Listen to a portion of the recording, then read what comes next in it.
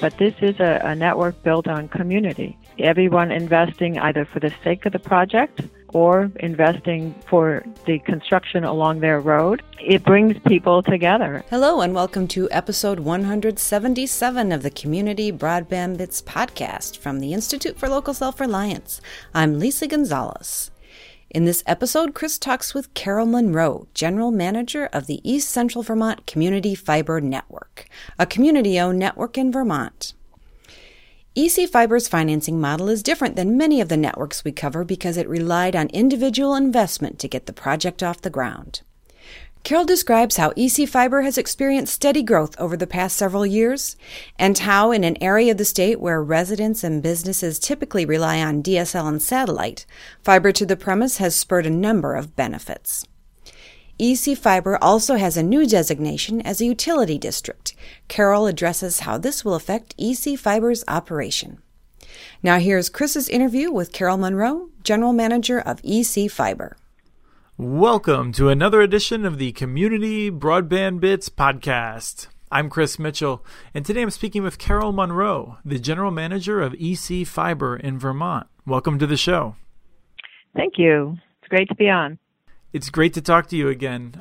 We spoke with you about 2 years ago, maybe 2.5. I was looking back in my notes. It was episode 36, and you were with Fast Roads in New Hampshire. So welcome to Vermont, and welcome back. It's great to be here. It's great to be here in Vermont. We're going to be talking about this thing, EC Fiber, and I think people who have been longtime listeners may have heard it all the way back in episode 9 when I talked with Leslie Nolte. That was 3 years ago or more. But I'm hoping that you can just remind us what EC Fiber is. Well, EC Fiber is the East Central Vermont Community Fiber Optic Network.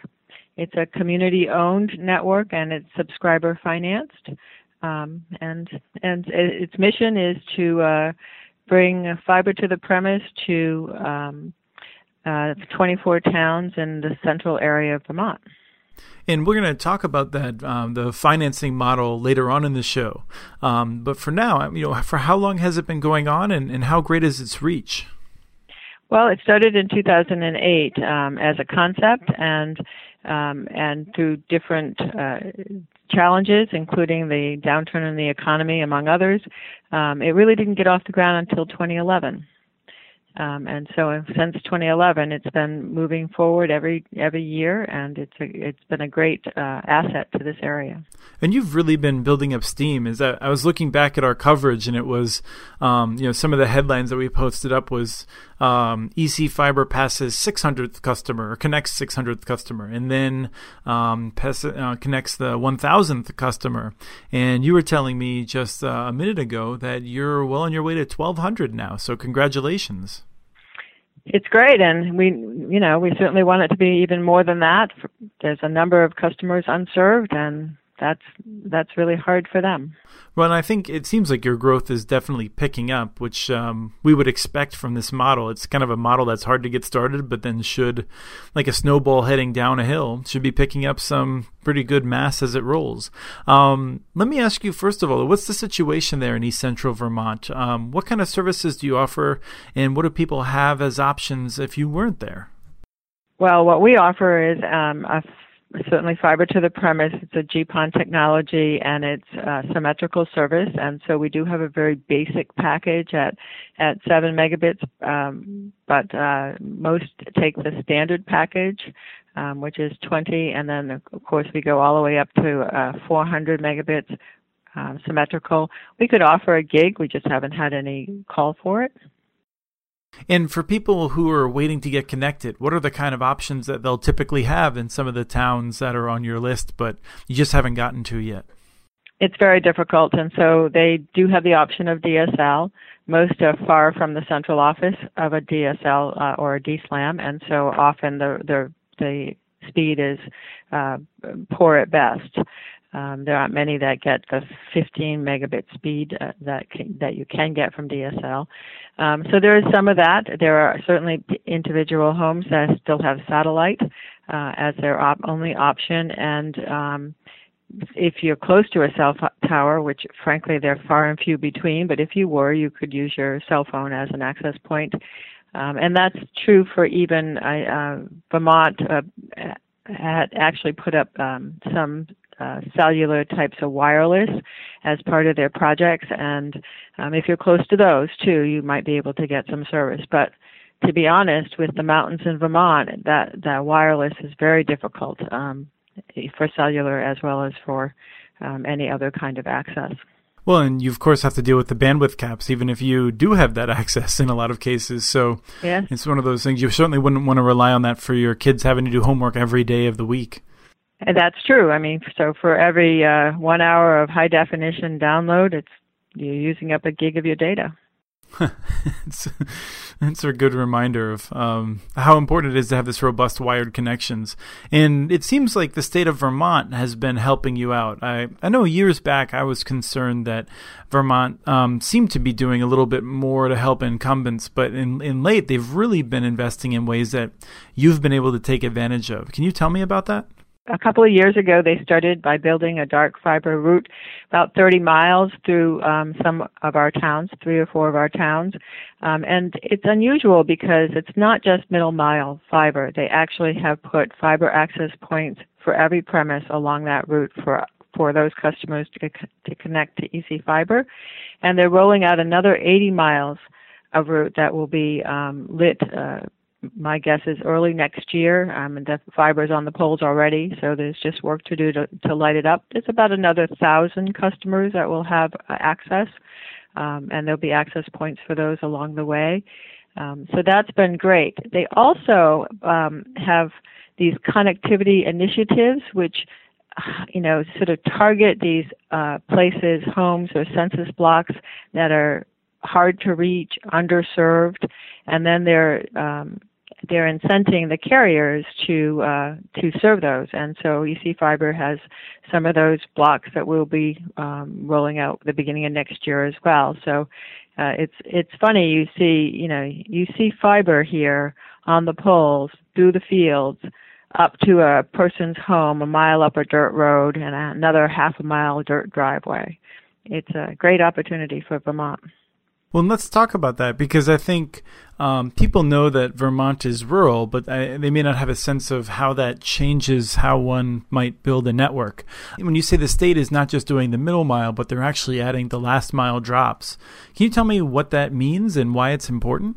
Well, it's important because often the cost to get to a premise or to a homeowner is a very high cost when you're looking at long driveways and very rural, sparsely populated areas. So when they put a fiber access point, on the pole ready for that customer, that cuts down on the cost to get to that customer. And I think that's been working for us.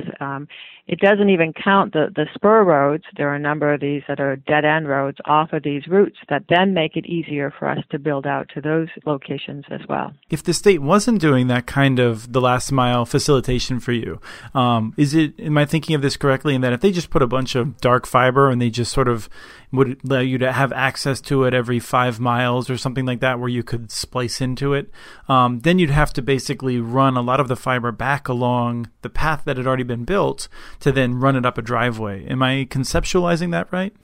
Nope, that's exactly right. And we'd have to put in probably more hub-type locations along the route, and this really helps us to deliver to the homeowner much faster without running a lot more fiber and backtracking or going forward and overlashing. And this fiber, is it available to just any entity that would like to use it as well? Yes, it is. It's open access, and so some of the other carriers are using it to get to point A to point B, which you would normally do on a middle mile network. There are not too many who are interested in dropping fiber to the premise off of these routes, but EC Fiber is the primary carrier for that purpose. And I guess one of the things that we should have covered, and I think one of the key issues, is that you have a real community focus, and we're going to be talking about how that's structured exactly. But you're a community network, a combination of multiple towns working together. Let's talk about the impact. What has the impact been of the network? How's it helped the community out? It's a rural area, but what we're really talking about is people who have home businesses, and whether they're agricultural in nature or some other type of business. So it has encouraged them to participate in a much broader market than they would normally have been able to, and to get supplies in a much more efficient way. So those farms are happy to have these connections, or those small businesses that work from a home environment. In addition to that, we provide 400 megabit symmetrical service to our schools, and those schools are moving forward at trying to how to incorporate that into their lessons at the schools. But because we're getting more and more into the community, they can actually send some work home for those students that are fully connected, and so that changes the educational model as well to some extent. This is about small businesses, and so we're the small business carrier of choice because we have products that they appreciate and they can use at a price point they can pay. One of the things that I think has not changed very much since the last time you were on our show is that I think a lot of people that aren't from rural areas will often think, well, these are people that don't really understand how to use computers and they need the trainings and things like that. I'm curious, what's your experience been with adoption where you do have the service available? It's a mix. There are certainly some individuals who are concerned about or don't know what they would do with it. But for the most part, this is a very educated community in these rural areas, and they're familiar with what's needed to for their communities to grow and to be able to sustain their standard of living. And so we meet sometimes with these communities in these small Grange halls, and those halls are full of people who certainly know that they need to have some sort of broad access to the outside world. Well, I remember the enthusiasm with which some of the town meeting votes were conducted. There was not a lot of opposition when people were talking about this approach. There isn't, and this is also an area of a lot of second homes. So those individuals that come up for the winter to ski or for the summer, they can stay longer and stay throughout the season because now they can work from those second homes. One of the things that I think demonstrates the tremendous support for your network is the fact that people have actually invested in it. You wouldn't be the general manager of EC Fiber without the support of so many people within the community. Can you tell us how the network was funded when it was getting started? And we've already touched on the state grants, but how's the rest of the money been raised? Well, the state grants are fairly recent, and so the money has been raised by individual investors in EC Fiber, anywhere from $2,500 to $800,000. Individuals have invested in this network, and so there are over 450 investors, many at the lower level. This is truly an investment. They have a return on their investment at about 5 or 6%, depending upon when they bought in. EC Fiber has raised over $7 million in that way, and that's what built the network. So it wasn't until the network was viable, moving forward, and active, that the state grants came along, and that's great, and certainly we appreciate it, and it helps to move it forward faster. But this is a network built on community. Everyone investing either for the sake of the project in general, or investing for the construction along their road. It brings people together, and there are 24 towns in this interlocal contract is what it's set up as currently, and they all want it to be across all towns. By the beginning of next year, we'll be in at least 20 of the 24 towns and have some presence. And we'd like to be able to determine how to build it out faster, and I think we're moving in that direction. When you say that the money was raised by the outside, I guess I think of it as both outside and inside investors to some extent, given some of the people. You've actually had, I think, people that lived close to each other organizing together to raise the money to make sure that you'd be able to get down their street, right? That's correct. So they'll pull together. We'll price out a project for them, and they will get their neighbors together and try and find the investment dollars to make that happen. It costs about $30,000 a mile to build, including 6 drop. That's been consistent for the last several years, and so it's not unusual for an area or a street to be able to find within their own residences or businesses the ability to do that. And you noted that it's long been an interlocal contract, which means I think all the towns are basically working together as a single entity that's preserves the same legal rights of being a town. But that's about to change in another 6 or 7 weeks. What's going on? Well, the state of Vermont voted last year to allow for, they call them communication utility districts or municipal utility districts. And so the organization of this will be reformed into a utility district. Now, in all those cases, the towns do not, by the way, provide any financing for this network. That is not their responsibility to do that, and they're prohibited from doing that. So they will reap the benefits once the network is 100% built out. Then any excess revenues will go back to the towns.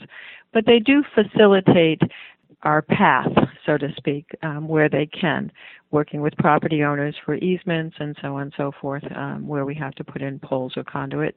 And I think that helps, but they're very engaged in EC Fiber. There are 2 delegates, 1 voting, 1 alternate from every town.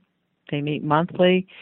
It's a group that's very cohesive, and it helps to set the direction of the network. And can you tell me the main difference in terms of what a telecommunications district will allow EC Fiber to do that it would not be able to do under the interlocal contract? There really isn't very much difference, but I can say that in the municipal investment markets, they're much more familiar with a municipal utility district, whether it's a water district or a sewer district or something along those lines. And so that a municipal utility district is a common language for them. Interlocal contracts, not so much. Okay.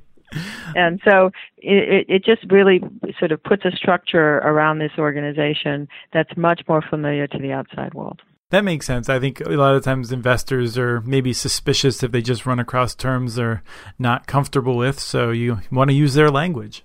Right, that's true. And that's where we want to go. So you came over 6 months ago from Fast Roads. Can you just give us a little update on what's been happening with the Fast Roads network? New Hampshire Fast Roads is still up and running, and they're connecting customers every day. It's been a slow process for them.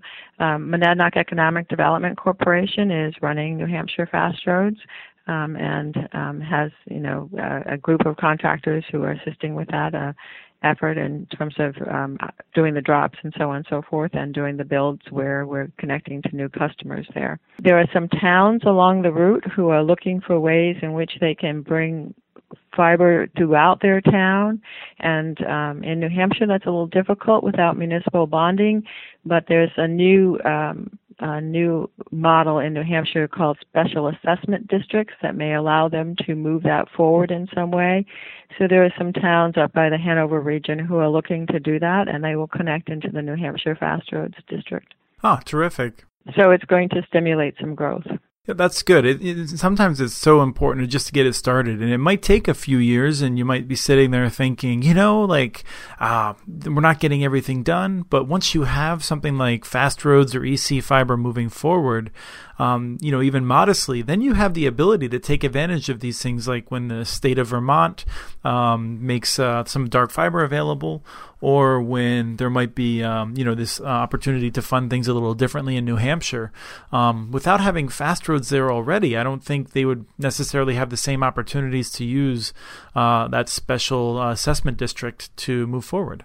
Well, I think that there's a model that's been proven, and so they take advantage of that. But there's also a great deal of middle mile fiber that's accessible that didn't used to be, and it's not so unusual, as you know now, to talk about fiber to the premise. Right, absolutely. I just, it's one of those things that I think about a lot because sometimes people think, well, we can't do something really grand. We're not going to do anything at all. And, these incremental efforts over time, and time passes much more quickly than you realize, they really give you opportunities you would not have if you don't just get something started. And that's true. So you and I have been following this for quite some time now, and I follow your programs and your podcasts, and it's incredible, the energy and the growth to fiber to the premise projects across this country. I don't know that we can say it was the stimulus packages. I'm not sure it was Google Fiber, but it's all of that coming together to make it feasible and to seem feasible, so people, understanding can get a grasp as to what that can do. Yes, I absolutely agree. Thank you so much for coming on this show and updating us on the EC Fiber Network. And I think reminding people that there are some different models for community broadband. It doesn't all have to come out of municipal borrowing. It's true. It's not happening here right now. It's all individual investment. Great. Well, thank you so much. Thank you. Take care. That was Carol Monroe, General Manager of EC Fiber Network in Vermont, visiting with Chris. We've covered the network since 2009, so take a look at our stories at muninetworks.org. Follow us on Twitter. Our handle is @CommunityNets. Send us your ideas for the show. Email us at podcast@muninetworks.org. We want to thank Arnie Huseby for the song Warm Duck Shuffle, licensed through Creative Commons. And thank you for listening. This was episode 177 of the Community Broadband Bits podcast.